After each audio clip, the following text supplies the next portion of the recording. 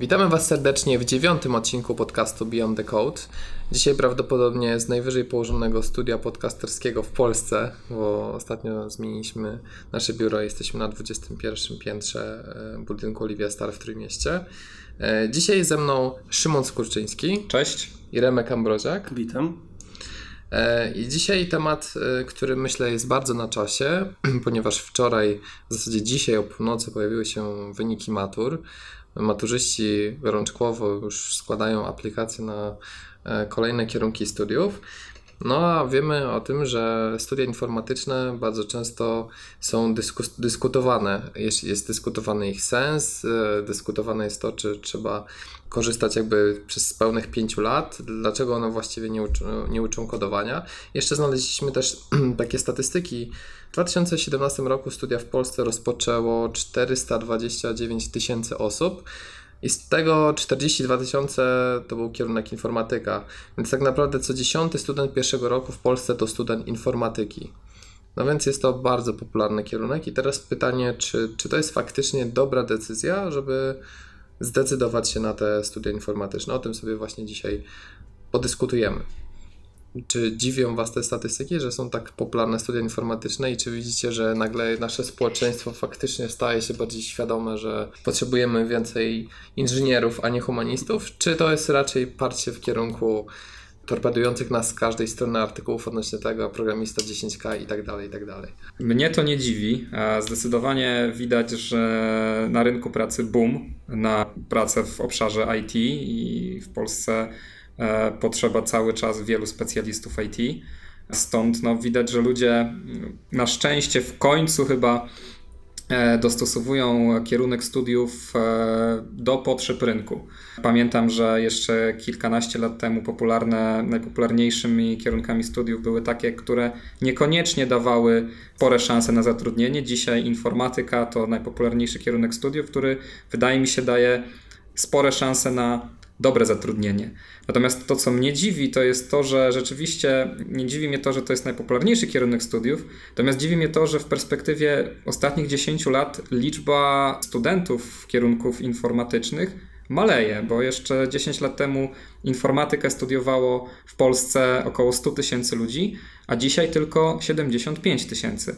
Na pewno ma na to wpływ niż demograficzny, no bo ludzi w wieku studenckim w Polsce jest z roku na rok coraz mniej. Natomiast jeżeli 42 tysiące osób w zeszłym roku zaczęło studia informatyczne, a studiuje informatykę w sumie 75 tysięcy ludzi, to znaczy, że chyba studenci szybko z tych studiów rezygnują. Teraz jeszcze tak warto byłoby nakreślić też Wasz kontekst.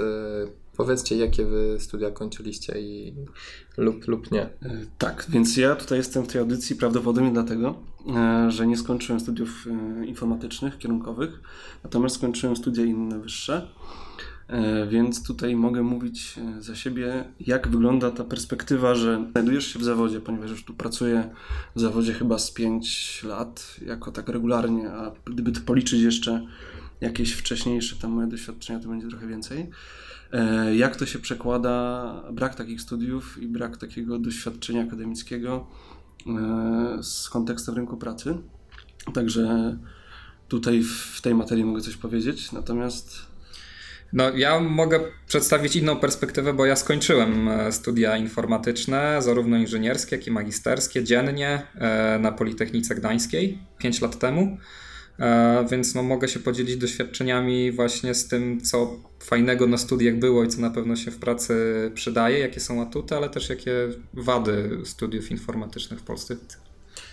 Kiedy ludzie składają papiery, jak to się mówi kolokwialnie, na studia, bardzo często ta pierwsza ważna decyzja to jest właśnie studia dzienne czy zaoczne. Wspomniałeś o tym, że studiowałeś dziennie.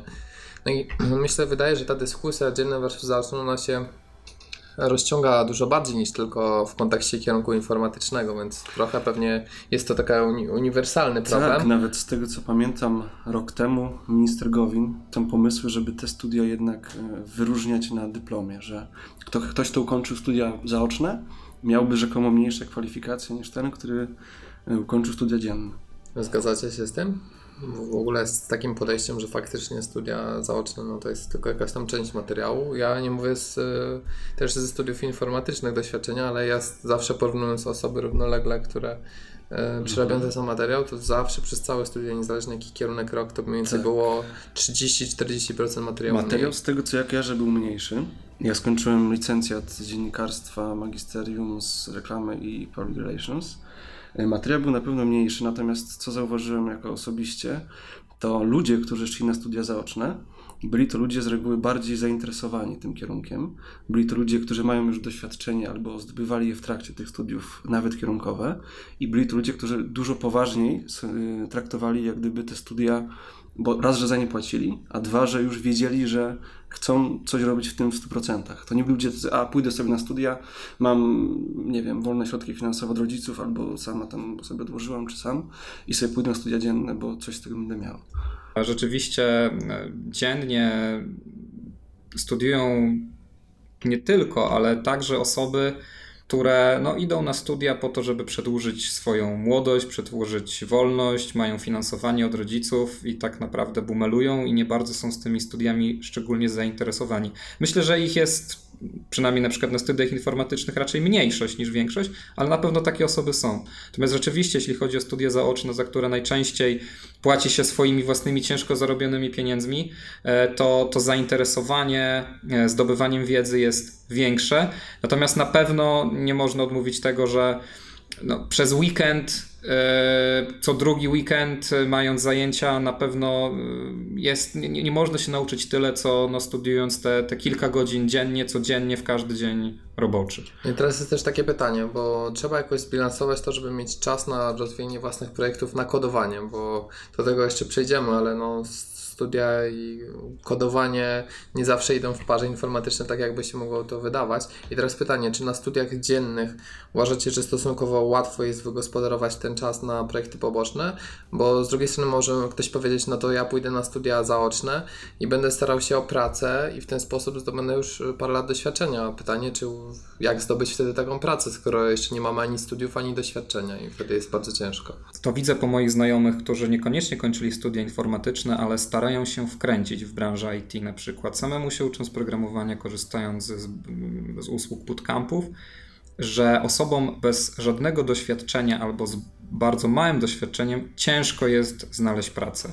I wydaje mi się, że jeżeli jestem absolwentem szkoły średniej, nie mam za bardzo doświadczenia w programowaniu, bo się tam tylko uczyłem gdzieś samodzielnie, to taką pierwszą pracę może być znaleźć trudno. Natomiast jeżeli zacznę od studiów, gdzie jakoś to doświadczenie zdobędę, zwłaszcza jeżeli to będą powiedzmy renomowane studia na renomowanej uczelni, to myślę, że mogą mieć znaczenie dla potencjalnego pracodawcy. I jeszcze w międzyczasie wykorzystam czas na przykład w wakacje, żeby pójść skorzystać z jakiegoś stażu, to sytuacja takiej osoby na rynku pracy jest łatwiejsza. A wracając do Twojego pytania, czy na studiach dziennych można znaleźć czas na projekty poboczne? Wydaje mi się, że można. Myślę, że na pewno można też znaleźć czas na pracę. Znam wiele osób z moich studiów, które zaczynałem 10 lat temu, które już od pierwszego roku pracowały. Moim zdaniem było to trochę karkołomne. Ja takiej decyzji nie podjąłem i zacząłem pracę dopiero na studiach magisterskich. Natomiast gdzieś tam już od tego 3.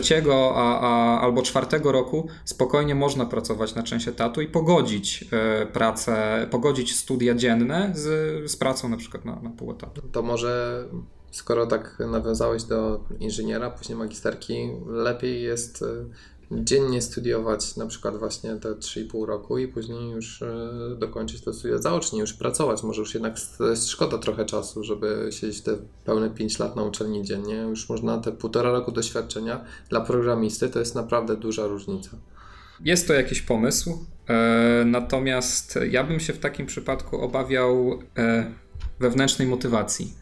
Jeżeli studiuję dziennie studia 1. stopnia, skończyłem je dziennie, to łatwiej jest chyba siłą rozpędu dokończyć te 1,5 roku albo 2 lata, robiąc studia magisterskie, gdzieś tam łącząc je z pracą na część etatu, niż skupiać się na pracy i gdzieś tam te studia wtedy zaoczne mogę gdzieś je odłożyć na boczny tor i myślę, że może być ciężko znaleźć motywację do tego, żeby je ukończyć. Studia, a rynek pracy, nie wiem jak to jest w studiach informatycznych, ale z tego co słyszałem i od moich znajomych i tutaj też coś bym powiedział, że tak naprawdę studia, a rynek to jest zupełnie inna rzecz.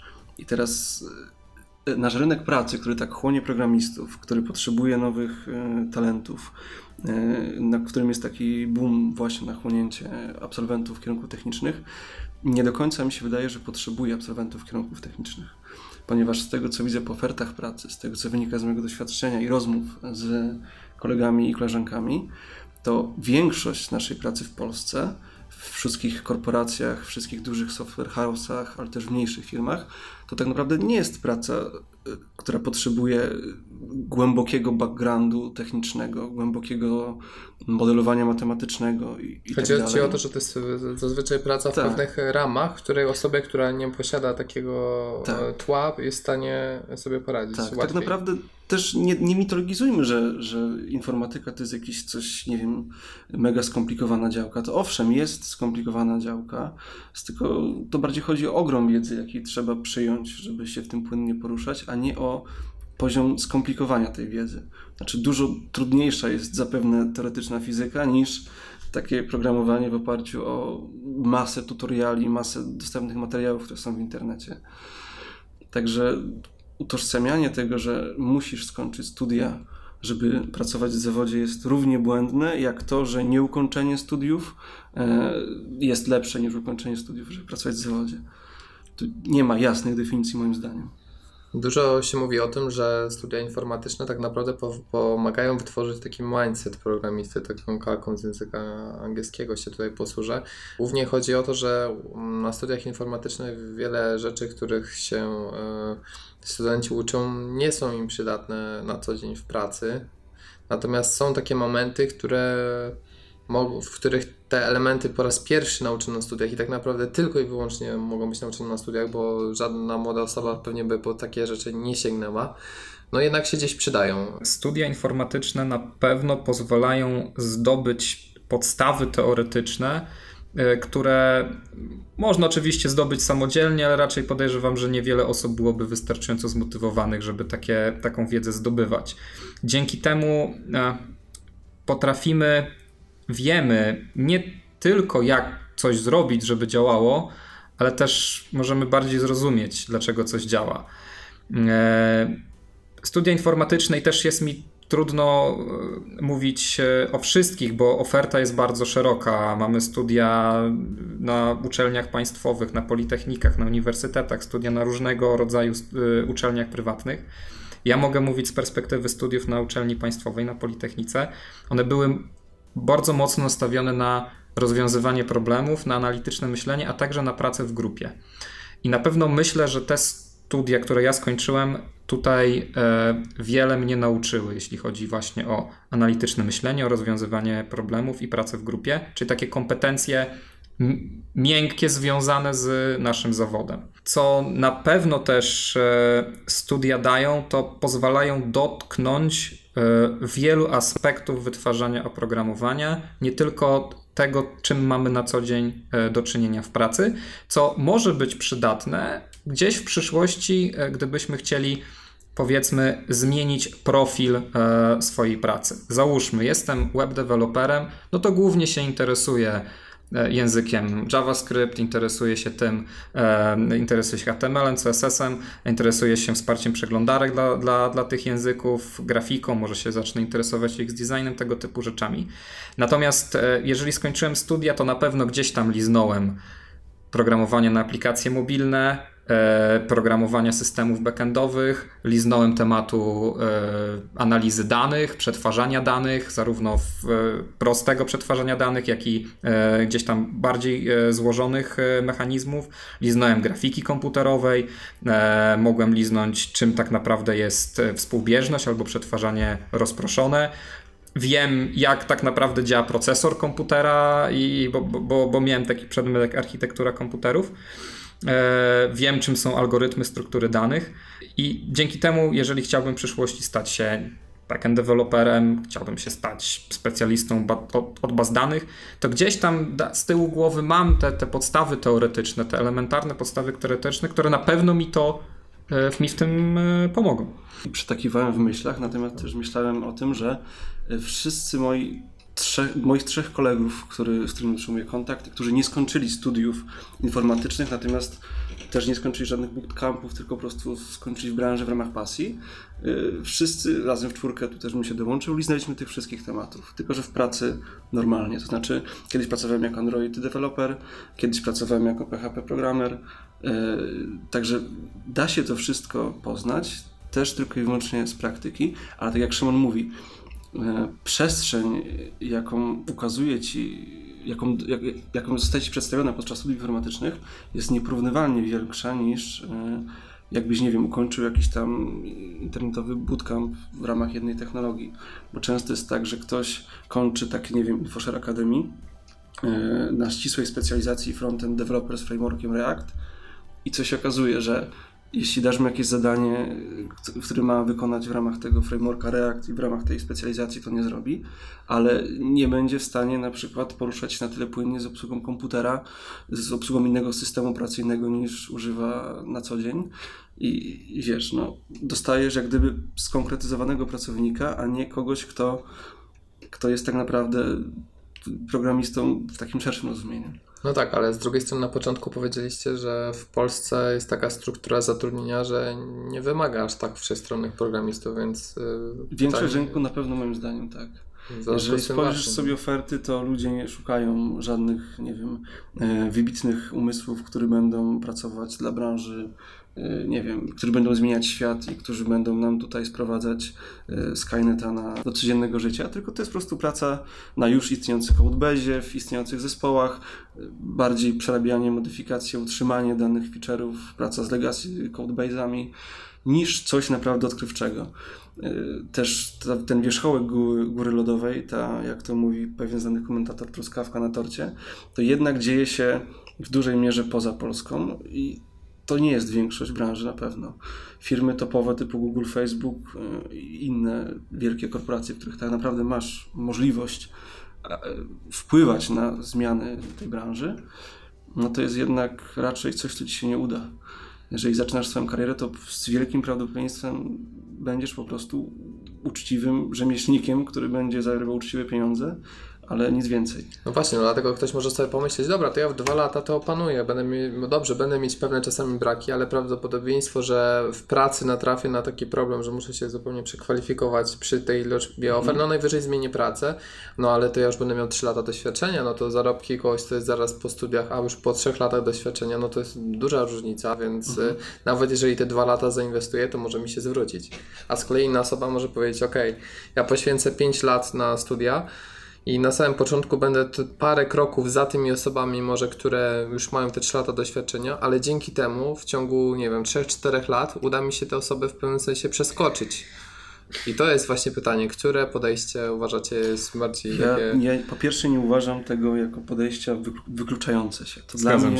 To dla mnie nie są 2 światy, dla mnie nie są 2 różne drogi skrajnie do osiągnięcia tego samego.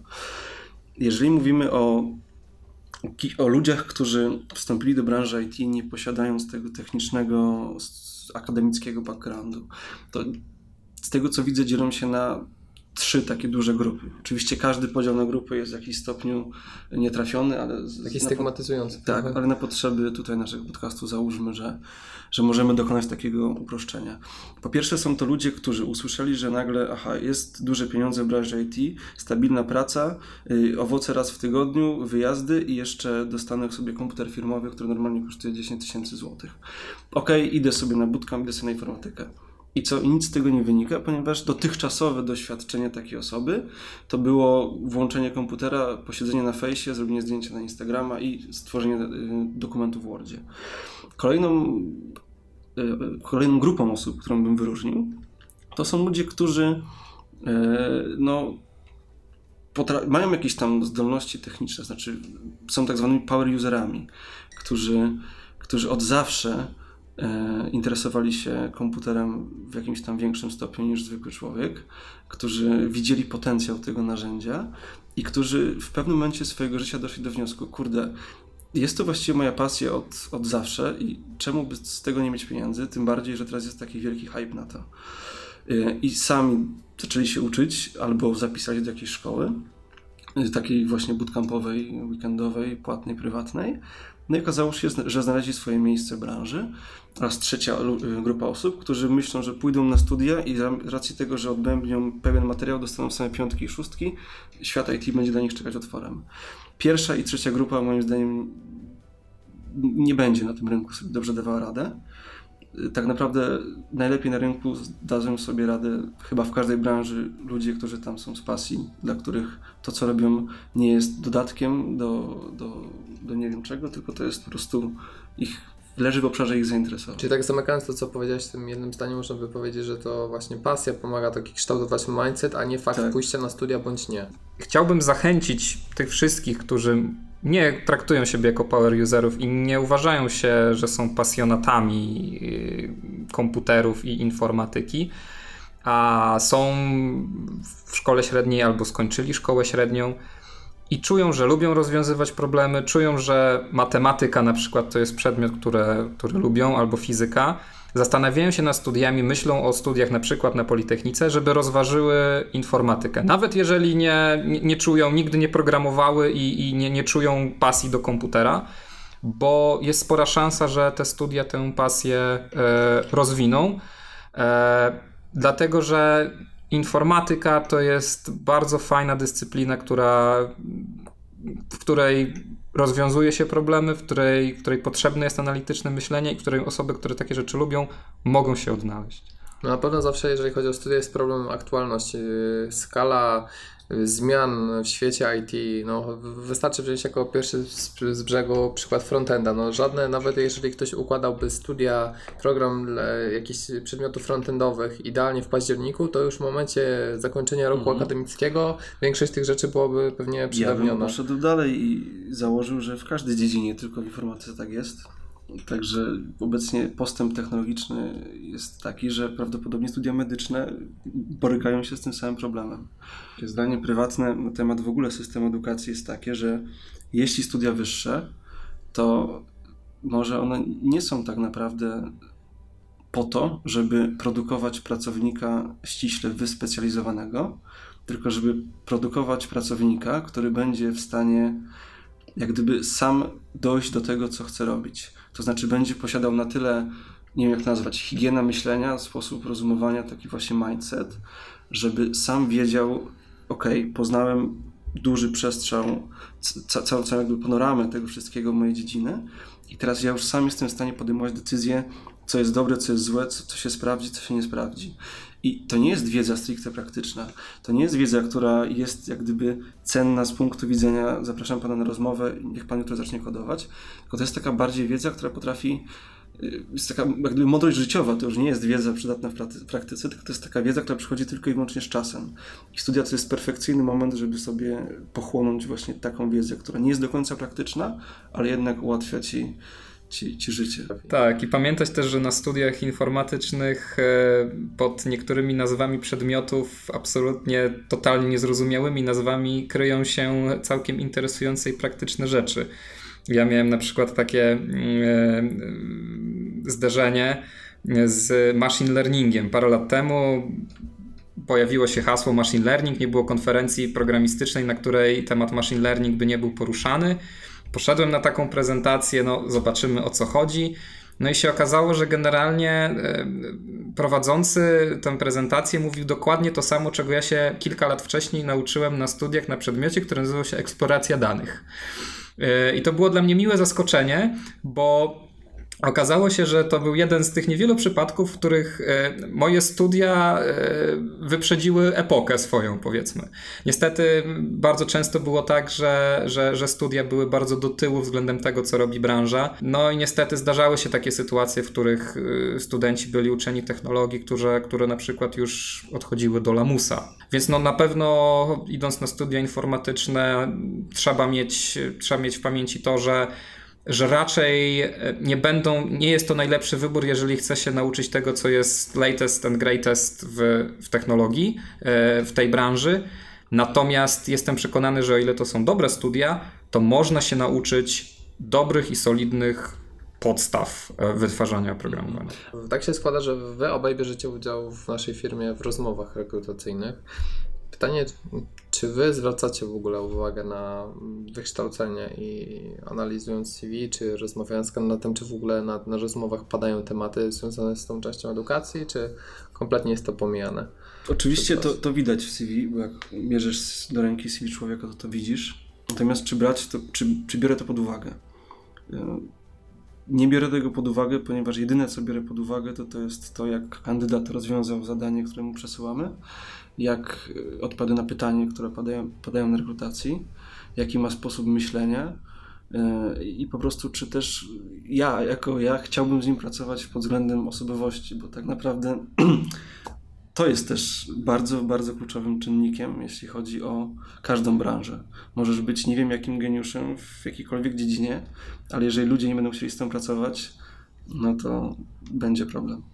Ja w ostatnim czasie biorę udział w rekrutacji mniej jako rekruter techniczny, a bardziej jako team leader, więc raczej pytam kandydatów o doświadczenia ze studiami. Jeżeli mają takie wskazane, to na przykład co im się na studiach podobało, co im się nie podobało, czy uważają pójście na studia za dobry wybór. Jeżeli kandydat nic o studiach nie ma napisane w CV, to go po prostu pytam o wykształcenie. Natomiast nie zdarzyło mi się, żeby wykształcenie było czynnikiem istotnym do podjęcia decyzji w procesie rekrutacji, czy to jest dobry kandydat, ani czy nie. Nie przeważy na plus, ani na minus. Natomiast zdaję sobie sprawę z tego, że stanowiska, na którym rekrutujemy, to są stanowiska programistyczne i wydaje mi się, że na potrzeby naszej firmy, na nasze potrzeby to nie ma większego znaczenia. Natomiast zdaję sobie sprawę z tego, że są ogłoszenia o pracę, w których wykształcenie kierunkowe wyższe jest wymagane. I rozumiem sytuację, w której pracodawca rzeczywiście tego wykształcenia oczekuje i rozumiem, że może być to dla niego istotne. Tym wątkiem możemy sobie zakończyć nasz 9. odcinek. Też zachęcamy Was do podzielenia się opiniami, czy też doświadczeniem ze studiów, bądź informatycznych, bądź nie, bądź w ogóle nie studiów, tego na co postawiliście właśnie w tym wieku 20-25 lat w celu swojej rozwoju kariery jako programiści. Dziękuję Wam bardzo za udział w odcinku. Dzięki bardzo. Dzięki. Zapraszam Was do subskrybowania naszego podcastu, a my słyszymy się jak zawsze co 2 tygodnie w środę. Do usłyszenia.